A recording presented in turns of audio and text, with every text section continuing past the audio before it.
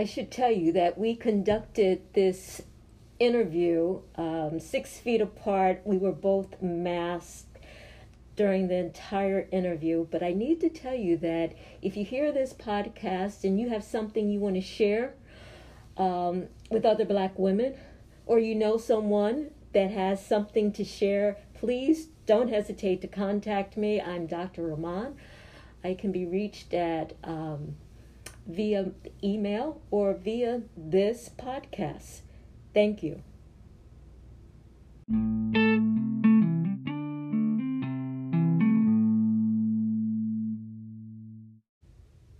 Sometimes you just can't rush the process, and now what we've all been waiting for.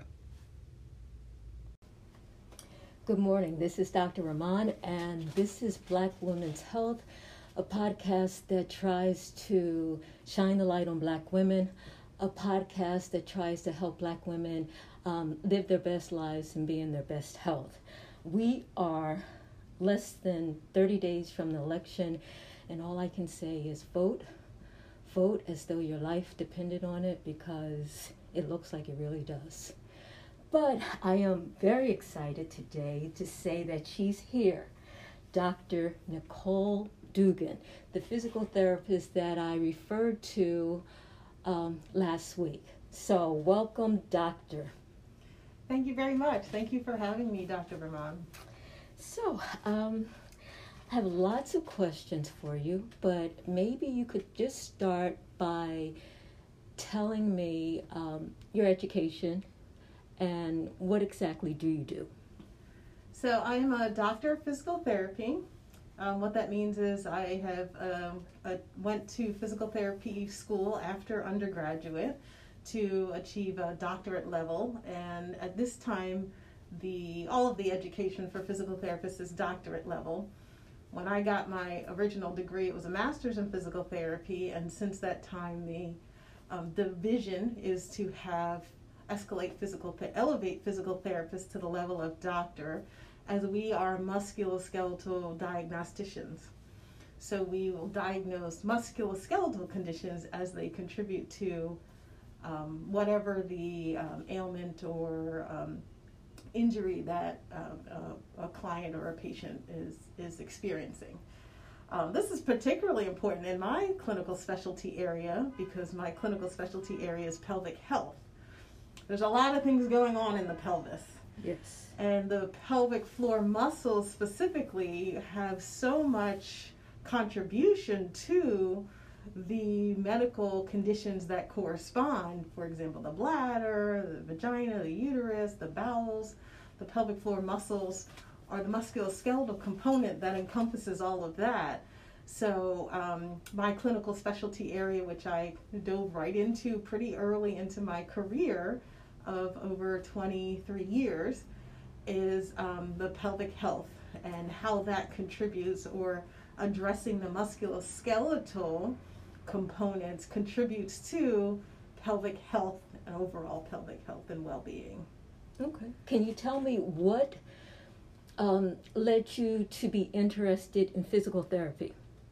I decided when I was 16 years old that I wanted to be a physical therapist.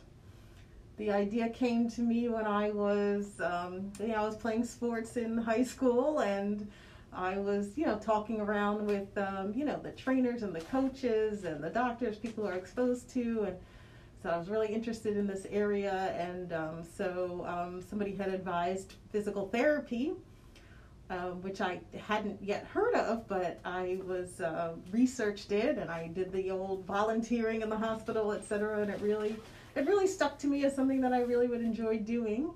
And although my area isn't specific to sports, which was my original interest when I was 16, many years ago, I still find physical therapy very rewarding and very rewarding career choice. And I was one of the few people that made up my mind what I wanted to do, and it found me, and I never changed my major, and I just kept with it and stuck with it, and I enjoy every day coming to work, actually. Interesting. So are there a lot of women in physical therapy, or is it a male-dominated specialty?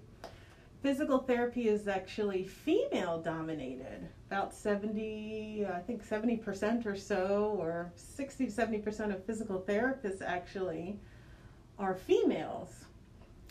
However, like many other careers, you will see in levels of management and ownership and so forth that level is more male dominated.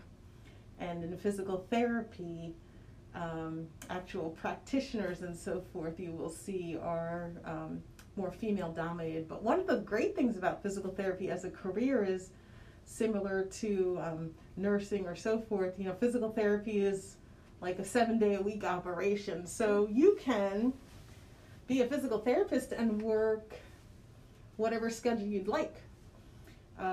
Because you could work weekends, you can work part-time, you're very flexible in a schedule. Like if you are interested in working in the hospital or even owning your own practice, you can set up shop on the weekends and have a lot of diversity for flexibility for a schedule. And so that attracts, I think, a lot of women to the profession as a caregiver and as the flexibility when you're thinking about balancing work-life balance and Sure. and childcare responsibilities, Sure. etc. Yeah, That sounds great. yeah. So as a patient, how would I know if I need to see a physical therapist? Well, in our model of care that we deliver now, pain, we generate a lot of referrals based on pain. If you're having an ache or a pain, a physical therapist is a good person to reference for determining or doing some differentiation to figure out, is it a musculoskeletal problem or is it something else? So would I, just like you said, given our healthcare system, Yeah. if I had a pain, would I need to go to my primary care doctor and get a referral, or can I just make an appointment with a physical therapist? What's great is in all 50 states now, we have what we call direct access. So you can directly access a physical therapist by the allowance of our license. You can directly access a physical therapist. What's not so great is, even though our license allows that, some insurances don't acknowledge that. So the insurance will say you need to have a physician's prescription to go Before. see a physical therapist. Unfortunately, that creates a barrier for people to have access to care because that's one other visit, that's additional Right. time, Yes. that's an additional copay, etc. Yes. So that becomes a barrier to a license, a barrier to access, which is unfortunate, but that's something that our organization is working towards alleviating. And is my visit with the physical therapist different than what I might experience if I went to see my PCP? Oh, 100%, yes. Yeah. Because the physical therapist is looking to figure out how you're moving, how your muscles are working. Do you have any scars? Is there soft tissue? What's the circulation looking like? We're looking at a multiple system review, similar to a physician, but we would actually have you moving and we'd be testing your muscles and doing special tests to see if it's the joint, is it the soft tissue, is it the ligaments, that type of thing. So it would be more detailed looking at the musculoskeletal aspect as opposed to the physician review, which is really kind of, again, they're looking at multiple systems, but... So you wouldn't necessarily be sending me for x-rays? No. You would be testing my strength and how I walk or how I can lift something? Exactly. We don't, in this state, Yes. we don't prescribe x-rays, we don't prescribe medication. Oh. Right. Some physical therapists, like in the Army, for example, their licensure allows them something different. So they might be able to prescribe an aspirin or Yes. something like that. But in my state, my license does not allow me to even recommend anything over the counter or something like that. That's out of the scope of my practice. And just to be clear, a physical therapist is not a chiropractor. Two very separate things. They are two different areas of training, yes. So chiropractic school is chiropractic, physical therapy school is physical therapy education. There is overlap in some of the interventions that a physical therapist and a chiropractor might apply. but the philosophy and care is quite different. Okay. So you mentioned that eventually you got interested in the pelvic floor. How did that happen? The opportunity came up.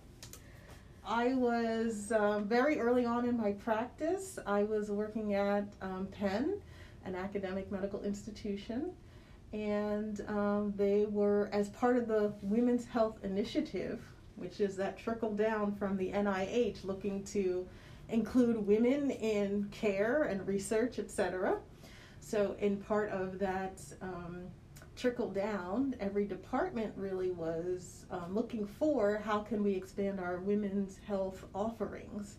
So the physical therapy department was looking to expand and include pelvic floor therapy and lymphedema therapy, and that's in the kind of mostly in the kind of cancer realm, although other people can get lymphedema. That's a different topic than what we're focusing on today. However, those were the initiatives that were brought forth from the organization that I was working with at Penn. And so I raised my hand and said, I'm interested. I would really like to expand my clinical skill set. And women are ignored in research, and we need to have absolutely. We need to have women advocating for women, and well, we need everybody advocating for women, but we can certainly take the reins and do it for ourselves. And so the focus of your practice changed at that point? I was only practicing for 6 months at that time, so it was, okay. So when I say early on, it was very early on in my career. You had a new direction. Yes. Did it involve any additional training or work that you had to do in order to go in this new direction? Yeah, absolutely. So pelvic health is a clinical specialty which you would get beyond your basic entry-level training for physical therapy. So even 23 years later, it's still considered a clinical specialty which you would do beyond your initial physical therapy learning. So I had to, in some instances, go and learn from others, and in some instances figure it out ourselves, because pelvic health therapy is relatively new. Ignored. I think speaking as a gynecologist, we talk a lot about the cervix and pap smears and cervical cancer, and we talk about the uterus, and we talk about the ovaries. Pelvic floor doesn't get discussed a lot. It comes up when there's a problem. Or the other time that it comes up is when she's pregnant. And we will mention Kegel exercises postpartum. But that's pretty much as far as it goes a lot of times with the GYN. So when women come to you with pelvic floor issues, what are the most common issues that you're seeing women for? It runs the gamut. But as you kind of mentioned on your preview, there are generally two kind of problems with muscles. Either they're weak or they're overactive, right? So either they're underactive, they're weak, you can't generate enough power, and problems that come with that, as you had mentioned, prolapse, incontinence, and that could be anal incontinence, it could be urinary incontinence. Prolapse is when your organs kind of shift down a little bit. And so we see many patients in that realm. And then also, on the other realm is the muscles are kind of overactive. It's like walking around with your pelvic floor muscles in a clenched fist because of tension or pain or stress or trauma. And so you kind of have the opposite problem where the muscles are overactive, and the focus would be different as far as learning how the muscles to get a little bit more dynamic, as you had. Right. So that's very interesting in that let's go back. Let's go really basic. What is the pelvic floor? What are we talking about? I'm glad that you asked that question, because a lot of people don't know what the pelvic floor is. Absolutely. We don't know. It's because of modesty or lack of knowledge. We just don't know what the pelvic floor is. So the pelvic floor muscles are the muscles that run underneath your pelvic from the front, the pubic bone in the front, all the way back to the tailbone in the back, and side to side, the sit bones. So when you're sitting on your pelvic floor. Yeah. So it's the muscles that cover that surface. And there are 22 muscles down there. Okay. Yes. Okay, a lot of muscles. A lot of muscles, 22 muscles left and right that... But you need a lot of support. You need a lot of support. The pelvic floor is the reason things don't dangle between our legs. Exactly. All right, so we have this pelvic floor. And so the challenge for women are having babies because that pelvic floor gets stretched during pregnancy and particularly during a vaginal delivery. And then we recommend things called the Kegel exercises. Now, every woman has probably heard the term, but there's two things.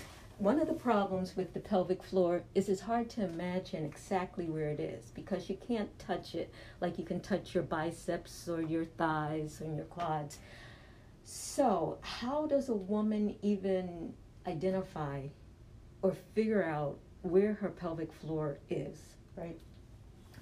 So I described to you where they are, right? Yes. On the bottom of the pelvis. You're sitting on your pelvic floor, for example. The pelvic floor muscles there's 5 or 6 different jobs of the pelvic floor, which is very fascinating. If you think about any other muscle group, any other skeletal muscle group that you have control over, for example, your biceps, what does it do? It flexes the elbow, it extends the elbow. That's its job. That's kind of its job. And as you alluded to, you can see it. You can touch it. You can see it. Yes. The pelvic floor muscles have 5 jobs, and you can't see what they're doing. Even though you have control over them, you can't see what they're doing. So what are the 5 jobs? The 5 jobs to control. We do that in S's. So S is sphincteric. So the sphincters, the urethral sphincter to control the pee, the vaginal sphincter to control that vaginal opening, and the anal sphincter. That's one job, sphincteric. Support. It supports all these organs, all your gut, your pelvic organs, your gut, your belly, all that weight is supported by the pelvic floor. So sphincteric supported sexual appreciation. So when you have sexual arousal, the pelvic floor muscles in the female provide an erection floor, they erect the clitoris for sexual arousal. In the male, they maintain an erection, so those muscles are important there. The pelvic floor works with a diaphragm. So whenever you take a breath, your diaphragm and your pelvic floor are kind of working together in this synchronous fashion. So when I take a deep breath and my diaphragm goes down, my pelvic floor should go down. Just a little bit, yes. And then when I exhale, they both come up. Yes. Yeah. Okay. And the pelvic floor works in conjunction with all the other muscles in this region. The hip, the abdominals, the spine, the spinal muscles to create what we call this core stability. So the pelvic floor kind of helps with whenever you're shifting and you're walking in your one-legged stance, etc. The pelvic floor is helping to transfer those forces from left side to right side to help with an equal balance. That's a lot of jobs for one set of muscles. So how you know what you're doing with your pelvic floor is, can you close your vaginal opening? So Kegel's exercises are squeezing the pelvic floor muscles like you're trying to stop from peeing, for example. So you would squeeze and feel like you would feel that closure. And then you should also be able to relax and let the muscles relax. Not let go so everything drops out. Right. Just relax so you're back to baseline. So am I able to touch my pelvic floor? You can, yes. How, if I wanted to touch my pelvic floor, how could I do that? And if I wanted to tell if I thought my floor was weak, how could I tell? So a good test, and only a test, this shouldn't be done regularly, but a good test for the pelvic floor is, can you squeeze your pelvic floor to stop your urine flow? Now I want to emphasize again, it's only a test. That's not an exercise. So I just want to make sure people don't reinterpret that they should be exercising by stopping. That's a no-no. You don't want to interrupt that flow. But a good strong pelvic floor, you should be able to stop your flow of urine. All right, so I mentioned in the preview, we've all heard about women in Asia who can shoot out ping pong balls, smoke cigarettes. Is that because they have strong pelvic floors? They are well coordinated and strong pelvic floors. Yeah. It's not something that I would advise to do. It's a very interesting party trick, but yes, there are very few people that have those pelvic floors that strong, and that level of strength isn't even necessary in the pelvic floor. Well, how do I know how much I need? You know how much you need if you don't have any problems. If you're not leaking with your regular activities, if you're able to not pass gas in the elevator, if you wanted to not embarrass yourself or something along those lines, if you don't have pain with inserting a tampon or having penetrative intercourse, if that's what your desire is. If you can do those activities without pain or discomfort or leaking, then you don't have a problem. So the pelvic floor is a muscle just like the muscles in my arm. They're skeletal muscles. Yes. And so if I want to maintain good tone in my arms or in my legs, then I exercise. Do you recommend regular exercise for the pelvic floor? Yes. When you say regular, we're talking about how often? Every day, every other day.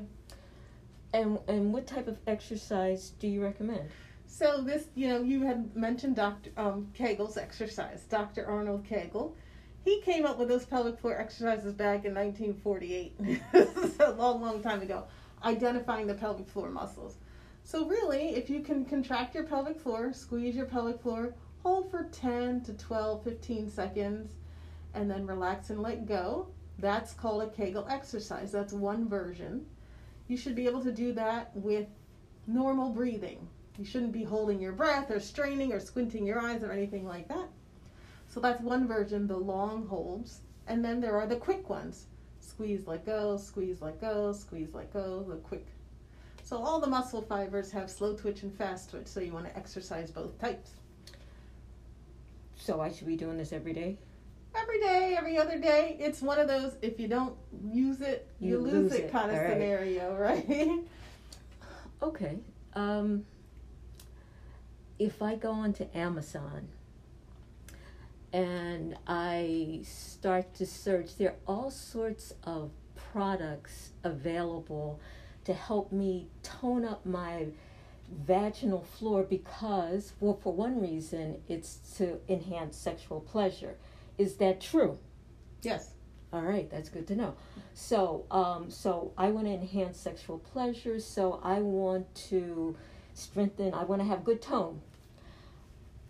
Do you advise women to consider vaginal weights, yoni balls? There's just a variety. Yeah. There's a lot of things on the market, exactly.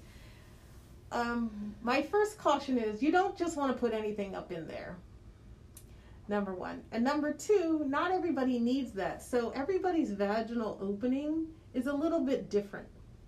So like an egg might be a right size for one person, and a ball might be a good size for another person, and a cone might be a good size for another person.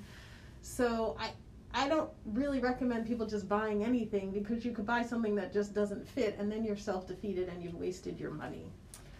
Have you heard about, it's called vaginal resistance training, meaning that if I wanted to build up tone in my biceps, I would start lifting weights. And as I got stronger, I would increase the weights. And with the resistance training, I do it a couple times a week, then I rest the muscle. Since it's a skeletal muscle, the pelvic floor is a skeletal muscle like my bicep, is that a good option for my pelvic floor?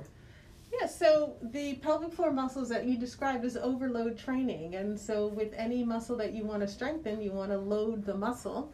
so that they could strengthen. So using resistance training, the weights, the cones, that's resistance training.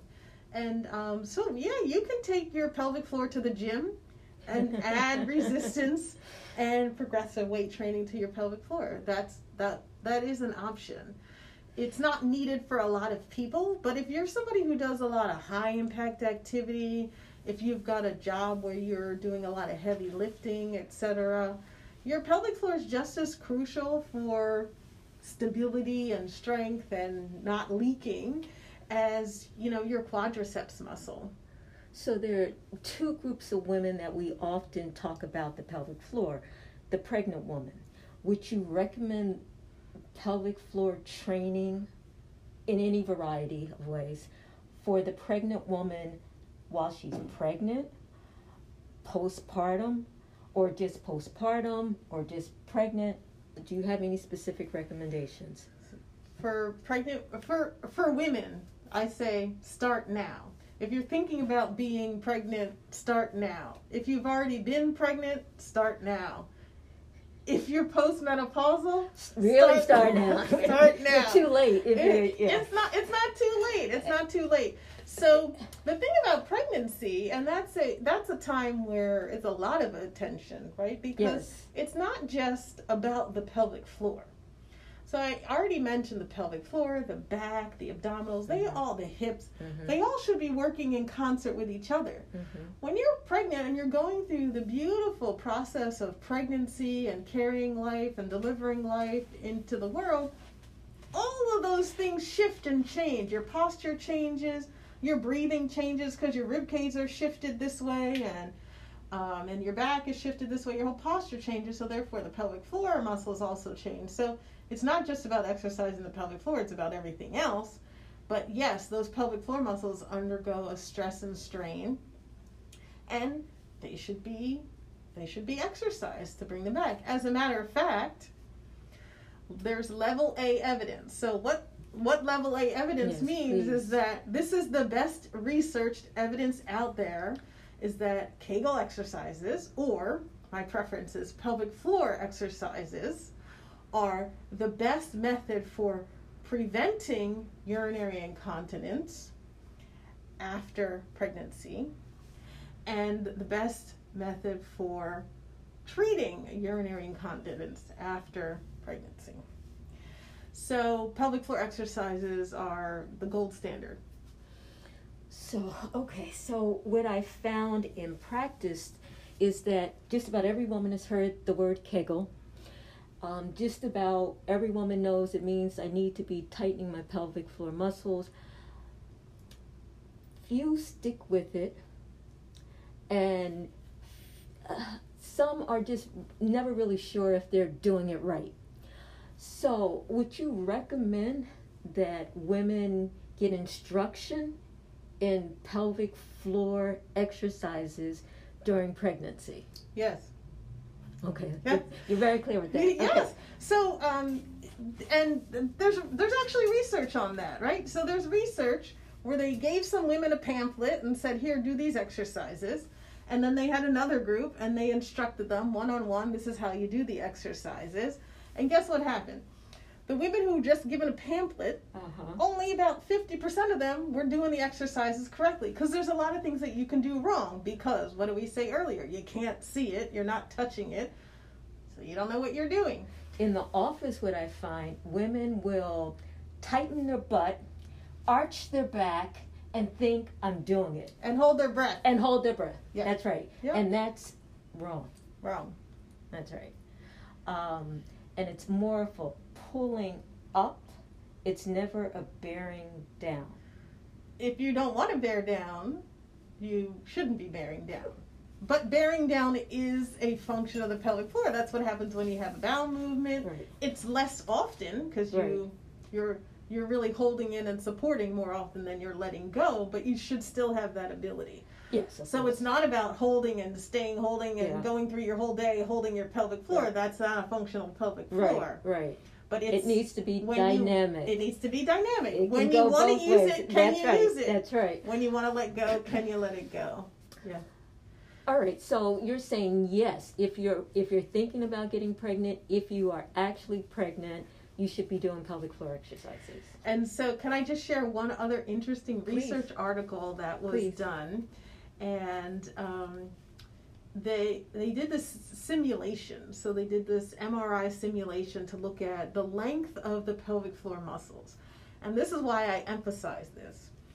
The pelvic floor muscles during a vaginal delivery can stretch 2.5 to 3 times their original length.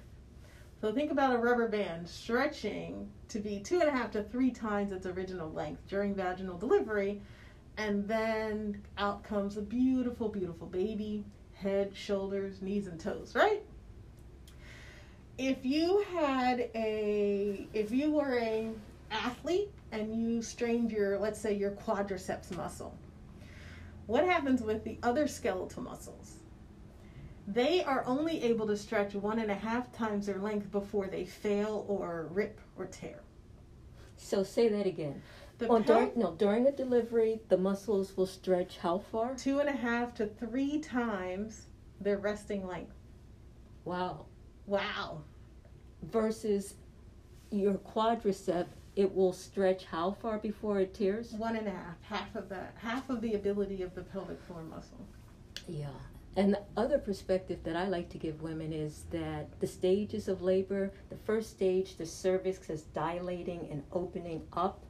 That second stage, the baby is coming down through the vaginal canal.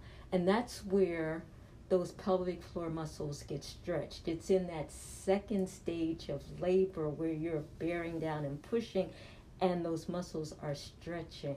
Yeah. Yeah. And so, and my soapbox is, we would never have an athlete have a muscle tear and not send them to rehab. And remember, the muscles are only going up 1.5 times their length. But we would never have an athlete have that kind of a muscle strain and not send them to rehab or give them any kind of exercises in a meaningful way to get them back to whatever they're supposed to be doing, their sport, whatever they're doing, ballet, football, whatever, right? So all of these women whose muscles are undergoing twice that load, what are we telling them at 6 weeks? What are you telling them? Go back. You're clear, go back and do, without a lot of direction and so forth. So I really advocate for women who are pregnant and postpartum to do the exercises, yes. But even two, if you feel like you can't do the exercises, you're not, it's not working, etc. There's a lot going on postpartum. You got a new baby, you got a new body, you got a lot going on. But a visit with a pelvic floor therapist is really, it should really be on the agenda. So you would say routinely. Routinely, yeah. Whether or not she's having any incontinence or anything, she should have a visit with a physical therapist postpartum. In many other countries, that's the standard of care. I believe that happens in France. In France. Yes. And other countries in Europe, yeah. That's interesting. Mm-hmm. That's part of the routine postpartum care. Routine care. Even if it's one visit for a checkout, how's it going? You know what you're doing? Okay. These are the things to look out for. These are not. Yeah. Interesting. Now, the other group of women where pelvic floor becomes very important is the older woman, the menopausal woman, the woman that's now having some degree of urinary incontinence because she's lost support, she's lost tone, she may have prolapse of pelvic organs, the uterus or the rectum. Or the bladder. Or the bladder, and often what she's told is the answer is surgical. We're going to basically re-support, re-suspend the pelvic muscles, and we're going to do it surgically, and that way, that will solve your problem. You're shaking your head to say, yes, that is very common, but that's not what you would recommend for women initially. Right, so there's stages of how prolapse progresses, and regardless of what stage you're in, there are two things that help suspend or support the pelvic organs, and as you had mentioned, the ligamentous support. And what surgery does is help to replace those ligaments. On the other side, in addition to that, is the pelvic floor. So it's, two parts to the equation. The pelvic floor, as we said earlier, is one of the jobs of the pelvic floor to support the muscles from below, the organs from below, excuse me. So it's the combination. So pelvic floor muscle exercises are helpful in addition to surgery, if surgery is an option. However, for the earlier stages of prolapse, pelvic floor muscle exercises can help with reducing it. And that's level B evidence if you want to kind of understand how helpful can you that is. see it as being preventive care? Meaning that if I do this on a regular basis, I should not develop that kind of problem. It's less likely that I'll develop that kind of problem moving forward. Less likely. But we have to look at all the other habits and things that affect the pelvic floor. So it's not just exercises alone. So as we alluded to earlier, if you're doing your exercise but you're holding your breath, you're creating more pressure down, so that's defeating the purpose. So correctly doing pelvic floor exercises is important.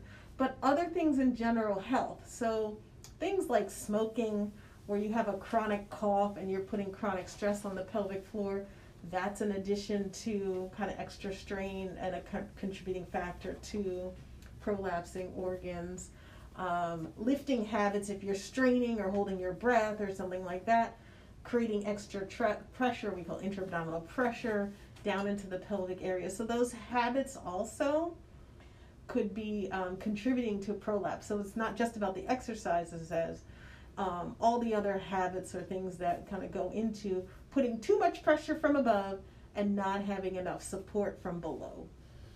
So if I'm starting to notice that I'm an older woman and I'm starting to notice that I'm having some urinary incontinence, if I try to exercise or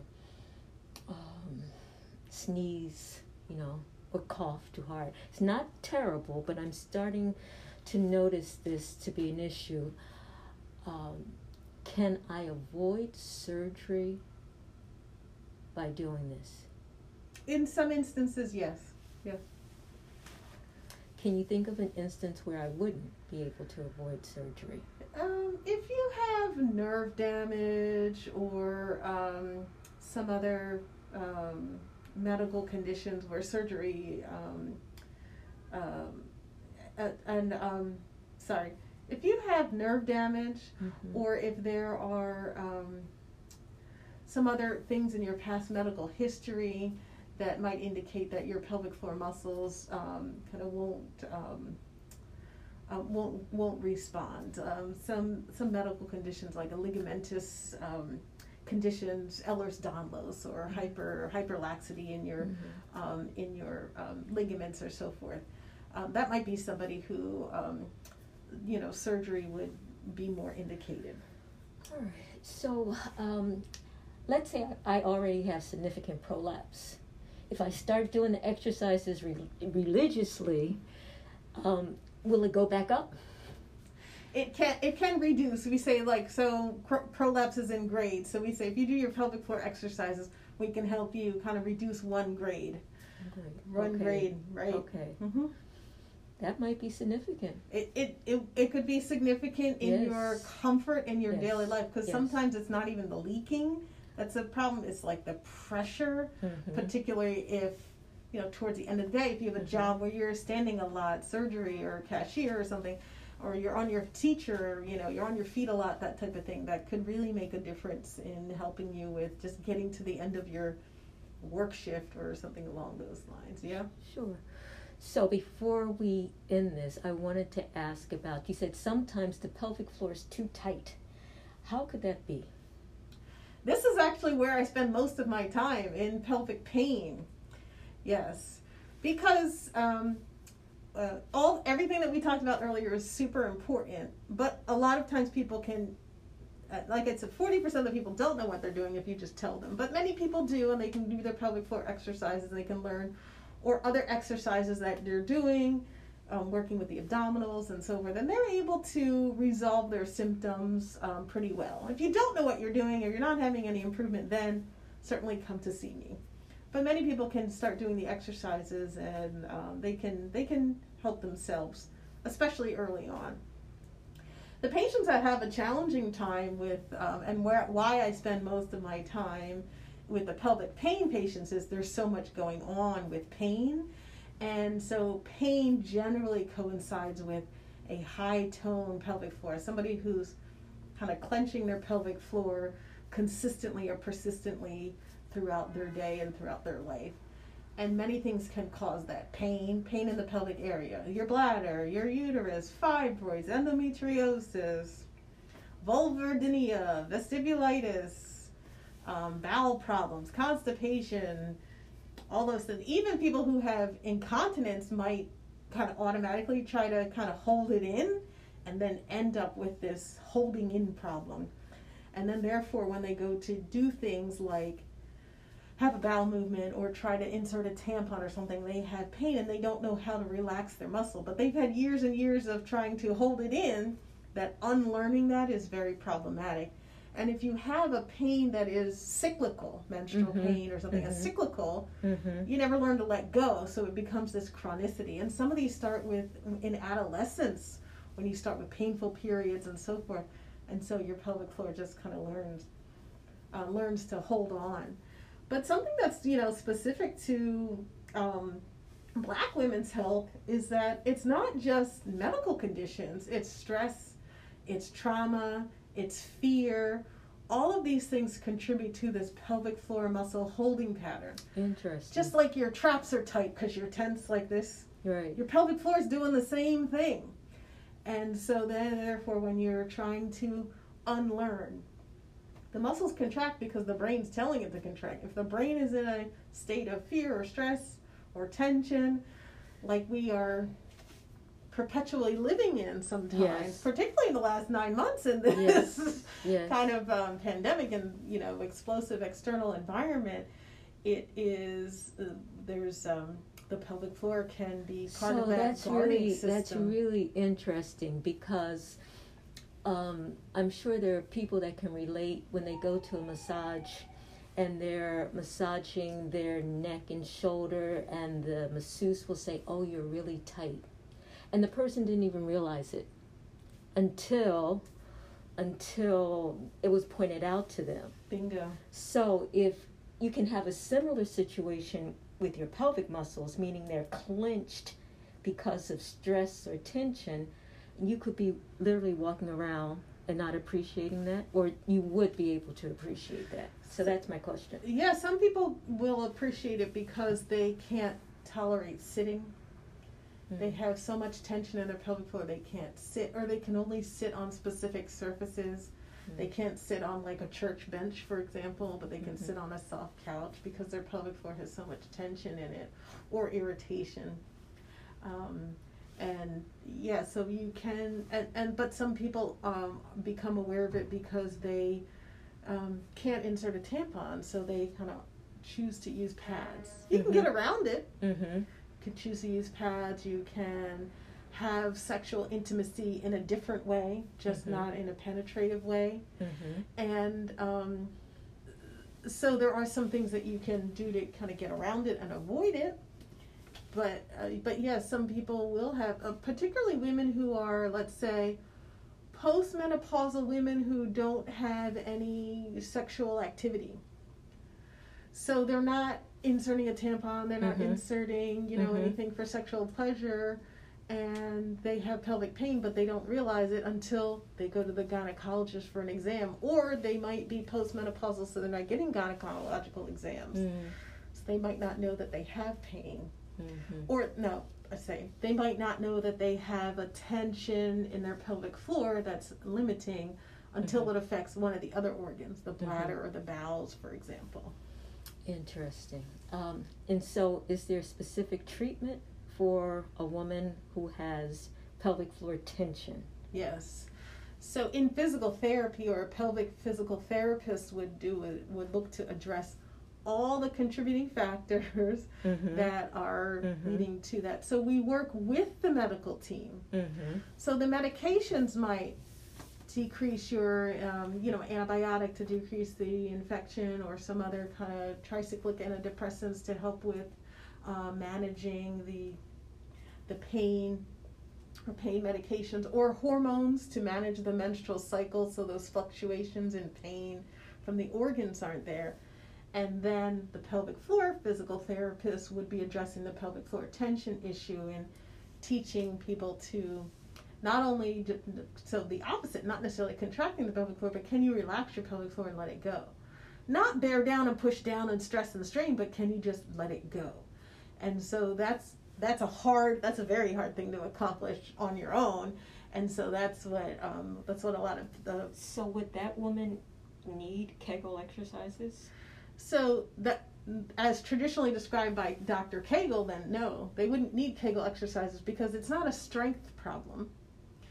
It's a coordination problem. So the pelvic floor muscle exercises would be more like, can you relax the pelvic floor? And along those lines, can you do some coordination with breathing, etc., so that they can learn to relax the pelvic floor. Okay. So I have a question. I'm often accused of never mentioning men. So I'm going to ask the question, do men have a pelvic floor? Well, I'm not going to accuse you of that, because it's a common question. But yes, men have a pelvic floor. It covers the same area from the pubic bone back to the coccyx, the tailbone. It's where you're sitting on. Male pelvic floors have one less opening. There's no vaginal opening, but there is a urethra opening. There is an anal opening. Men have less problems with the leaking aspect, except for the post-prostatectomy men. They have a lot of leaking problems, of course. So, but outside of overactive bladder and BPH and prostatectomy, usually the men, their problems are pain, and so they would see pelvic health therapists for pain or tension in their pelvic floor for a lot of the same reasons that women have. Now, the big difference is men don't have that event of pushing a baby through a birth canal. Correct. So they wouldn't have that stretching of the muscles that women can experience. Correct. With the Correct. vaginal delivery. Correct. But is it true that men should do Kegel exercises to help maintain erections? Yes, so the same functions: sphincters, sexual appreciation, support. And so pelvic floor muscle exercises would help in men, help with the same functions, to help with their sphincter and control, to help with sexual appreciation, to maintain. So the erection is, blood flow is the erection, and pelvic floor muscle contractions maintain the erect penis. Will pelvic floor exercises help a man to delay ejaculation? Yes. Yeah. Wow. Yeah. That's good to know. Yes. And but more so with the relaxing of the pelvic floor rather than the tightening of the pelvic floor. But yes, that coordination can be there to help with maintaining that. Well, this was fascinating. I will also mention that men, women go through menopause where their estrogen kind of goes down. Men go through what they call andropause, and so their hormones change a little bit. And so men get weaker over time as well. So it kind of crosses that line, it's fuzzy with the post-prostatectomy men where they have a little bit of atrophy of their muscles just because they're older. And then you have the insult of the prostatectomy or something along those lines that lead to that pelvic floor muscle kind of weakness. So there is a little bit of that similar biological processes happening. All right, so for me, the take-home message is that we need to acquaint ourselves with our pelvic floor, whether we're male or female, but particularly if you're female. Yes. And also, it will help us in our day-to-day activities. It'll help us sexually. It'll help us in almost all aspects of our life. Yes. And I just want to add one more thing, Sure. because we discussed males and females, but to be inclusive for the Absolutely. LGBTQAI community, Yes. there are a number of individuals who, don't ascribe to either of those terminologies or those binary terminologies, or they might be transitioning from whatever gender of birth to a gender of preference. And so they have pelvic floors too. Yes.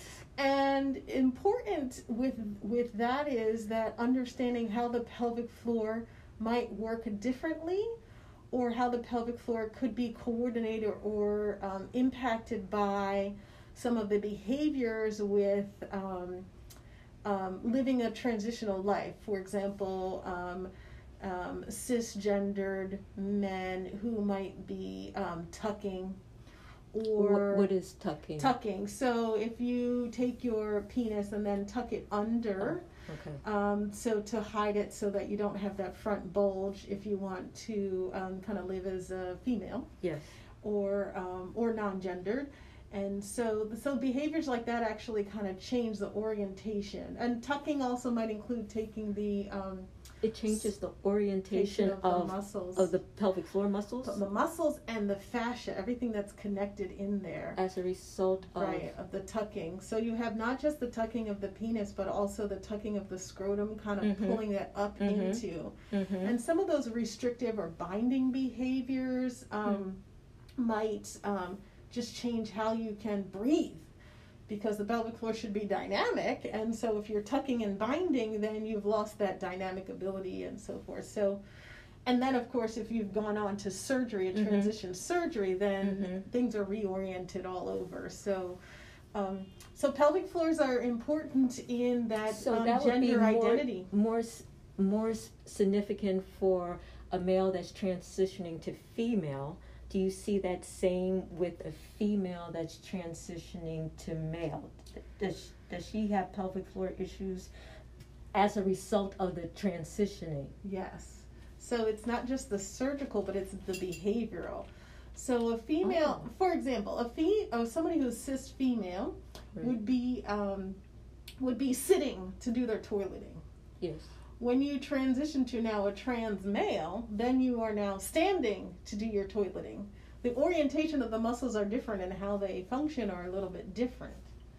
So they might be trying to learn how to, fully transition. They would be standing to void. So the muscles work a little bit differently in standing than they do in sitting. They may or may not do that behavior. They may still sit to do their voiding. But those types, that's one example of a different kind of orientation, where when you are transitioning to a different to a different gender preference, then the arrangement and the dynamics of the muscles change. Fascinating. But we all need a dynamic vagina. So my last question to you, if someone wants to reach out to you, how could they do that? Sure. So currently I practice at Jefferson. I'm part of the Jefferson Health System. We have 4 pelvic physical therapists that work within our system. And because we're part of the Jefferson Health System, we do take most insurances. So I really do enjoy that about where I work, because there is a greater access than in other situations. There are a few pelvic health therapists in the region, in the Philadelphia region. There's a good amount of us.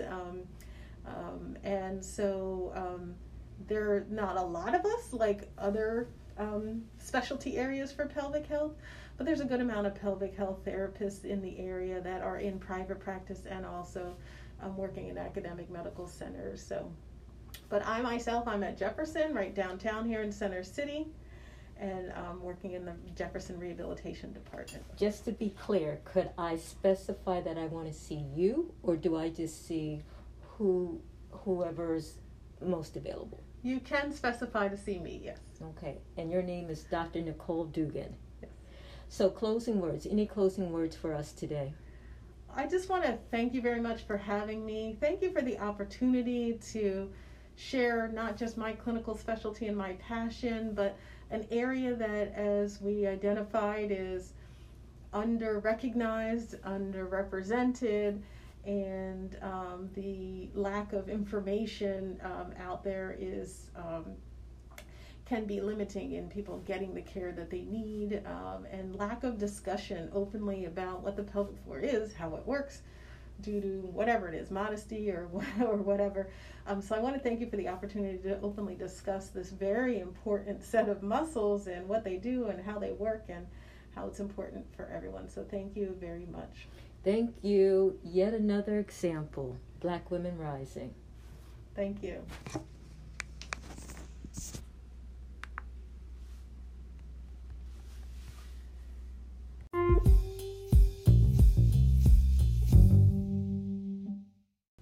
So Dr. Dugan, are there any other women that could potentially benefit from physical therapy? Yes. Actually, October is Breast Cancer Awareness Month, so I would like to acknowledge that. And one of the side effects of breast cancer and its treatments, the surgery, radiation, chemotherapy, is a condition called lymphedema. Lymphedema is when you have swelling because your lymph nodes have been affected. Either they're removed or there's surgery and your lymph nodes and lymph vessels have a little bit of radiation or decreased flow, so you get a backup of lymphatic fluid. We often talk about it in the arm after breast cancer, so that's why I like to bring it up now. You can have lymphedema in other parts, but lymphedema treatment is indicated if you have extra swelling because of the breast cancer treatments. So as an acknowledgement to Breast Cancer Awareness Month, I would just like to bring awareness to the condition of lymphedema and allow women to acknowledge that lymphedema is a condition and can be addressed. Thank you, Dr. Dugan.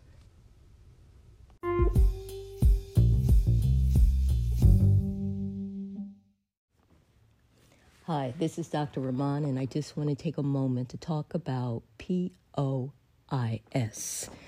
Originally, it was going to be for a quick chuckle, but on reflection, I realized that this is actually something very important and something that as Black women, we actually may be able to relate to. POIS stands for Post-Orgasm Illness Syndrome. Men become ill after ejaculation. Men with POIS experience flu-like symptoms, foggy headedness, muscle ache, and a variety of other symptoms which start almost immediately after ejaculation, and then this can last for days. It's rare. Again, first reported and published in 2002. But what was noted was that after the publication, an increasing number of men around the world recognized the symptoms and reported being relieved. Relieved that there was finally an acknowledgement and recognition of this disorder, and that they no longer had to believe that they were crazy or that there was some sort of mysterious, undefined somatic illness occurring within them. And the criteria for POIS are 5. First, there are the multitude of flu-like symptoms, muscular weakness, runny nose, congestion, which occur. Notable for that there is no genital reaction. 2, the symptoms occur almost immediately after orgasm. And again, this is irrespective of whether spontaneous or after sex or as a result of masturbation. 3, the symptoms occur essentially every time there's an ejaculation, or at least more than 90% of the time. 4, the symptoms will last for days, 2 to 7 days. And 5, the symptoms after several days will just spontaneously disappear. So there's the recognition that this happens to more men than we may suspect. For those affected, it is a tremendous burden. It affects their ability to enjoy sex, form a relationship, maintain a relationship, and how they feel about themselves. And this ultimately brings me back to Black women, Black women's health, and how we feel about ourselves. The point being that most of us, if not all of us, will at some times in our lives experience a medical problem that we're embarrassed about, or feel as though we're less than because we're struggling with an issue that most people either don't know about or don't take seriously. And we have the mental trauma of dealing with this situation. And I am saying that whether you're male or female, whether people recognize the illness or not, how you feel about yourself and how you govern yourself makes a huge difference. No matter what you're going through, no matter how difficult or isolating it may seem, strive at all times to find something to love about yourself. Find something that makes you feel good about being you. And understand, although others may not be experiencing what you're experiencing, everyone has a struggle.